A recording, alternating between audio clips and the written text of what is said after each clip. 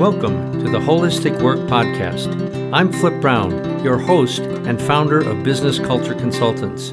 The mission of this podcast is to bring together individuals who want work to work well, who strive for a balanced and resilient lifestyle, and who have a commitment to social, economic, climate, and racial justice. Feel free to check out the whole series along with other resources at businesscultureconsultants.com. Thanks for finding your way here. In this episode, what is transformation and how does it work? Well, this is a fascinating topic because many people promise transformation. Most of us have experienced transformation, and it's a word with a lot of depth and potential meaning. The dictionary says to change in character or condition. Yes, I think I know what that means on a personal level and on a business level. But how do we experience, how do we set up, how do we plan, move through, implement, and integrate transformation? When I think of transformation, I think of it occurring in several contexts.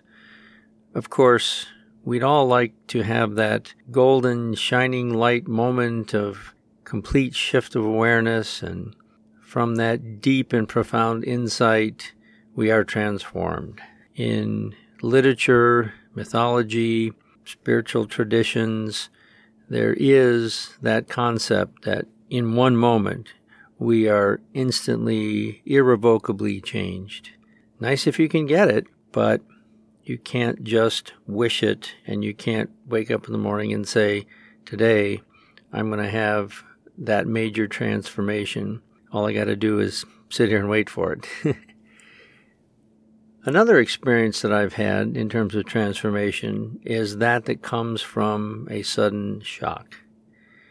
And in my experience, I've had, I'd have to stop and count, but at least 5 people close to me who have died. A couple of them I had a chance to say goodbye, my father, my mother-in-law. But in terms of others, that phone call, that notification that someone is gone, and the finality of that has often created a significant transformation. In fact, there's data that indicates that a certain percentage of people institute a significant life change in the year following the death of someone close to them. Now, in my case, when my next-door neighbor, who was 14 years older, who I looked up to as a mentor, we lived in a town of 13 people. We were doing the hippie homestead thing, and he died in an unfortunate bicycle accident. And I was 25 at the time. I had never experienced that kind of loss. And within a year, I had ended a dysfunctional marriage that I was certainly at least 50 or more % responsible for that dysfunction. And I changed careers. 10 years later, when my brother-in-law married to my sister, who's 16 months younger, and he and I had recorded music together and skied together, he had the tragic misfortune of getting on the Pan Am Lockerbie flight. And when he was killed, it just knocked me out of orbit. I had to look at the meaning of my work, the depth of my relationships, my direction in life, and within a year, I had stopped what I called my world-class substance abuse patterns, walked away from my well-paying job that allowed me to work nationally and internationally, went into therapy, and went back to school. And then when my wonderful mother-in-law passed away, within a year, I started Business Culture Consultants. So these catalysts for transformation occur, and the question is, do we make good use of them? But a more familiar type of transformation doesn't occur either through the blinding flash of awareness and, the heavens opening, or the sudden shock of losing someone, but the transformation occurs through the iterative process of looking at our patterns of thinking, feeling, behaving, engaging, recognizing that some of those patterns aid our values and goals and dreams, and other patterns constrain it. So being able to apply ourselves to bring those patterns into conscious awareness so that we can see them, change them, practice new, more helpful and adaptive responses, and then integrate those. When that process occurs over time, we can truly transform ourselves. I've had a great many mentors, some of whom I got to meet and be in the room with, but one who I didn't, to my regret, he passed away suddenly and too soon, was a man by the name of John Welwood, Welwood. And he had a great synthesis of psychotherapy. He was a well-regarded therapist, but also a student and practitioner of Buddhism.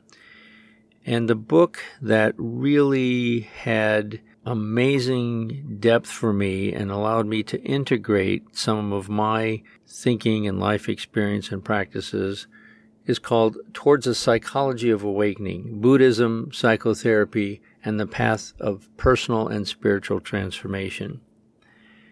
And a couple concepts that I have gained from John Welwood's work. One of those is the concept of a reflected identity.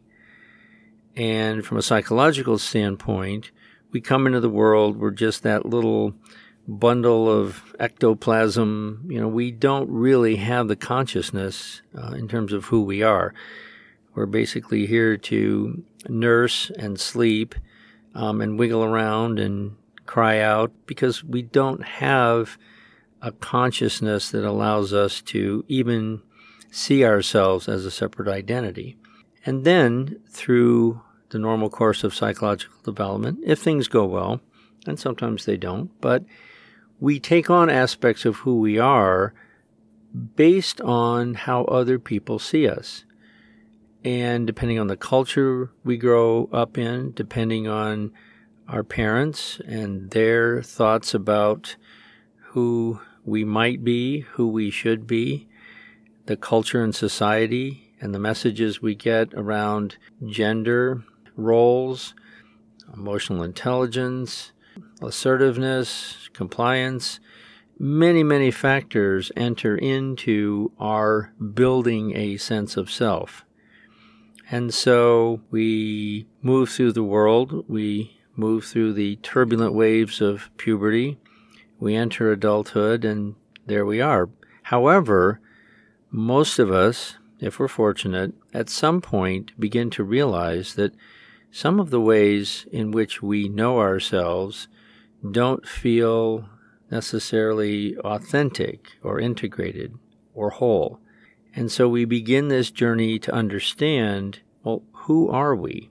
And what elements of our personality are sort of fixed and inherited or patterns that we want to keep and reinforce. And often things like having empathy and compassion or being interested in lifelong learning, how to communicate both in terms of listening and speaking. And then there are also those patterns like conflict avoidance, aggression, biases, judgments, negative energy that don't serve us well and certainly don't serve our relationships well, but they're kind of in there. And we're not sure how they got there. And we're at some point really committed to the fact that we don't want to keep them. So this process of examination and reconfiguration of who we are can occur as part of a natural process, but also is seemingly heightened somewhere between our mid-30s and mid-50s, at least in this culture. Now, in the psychology of Carl Jung, his name for this was individuation, meaning the strengths and competencies of our character that got us to this point of success in life are now out of balance, and the underdeveloped or inferior aspects begin to ask for attention and to be brought into balance. So that's one way to look at it. Another way to think about this, which is the subject of many movies and novels, is the classic midlife crisis, where our success comes with such a price that we have some sort of breakdown leading to a breakthrough. And if done well, then there's minimal damage to ourselves or our relationships. Sometimes it's a health event. Sometimes it's a cherished relationship ending. Sometimes it's an accident. But reality forces us to re-examine ourselves. And in that process, we come face to face with the need for transformation.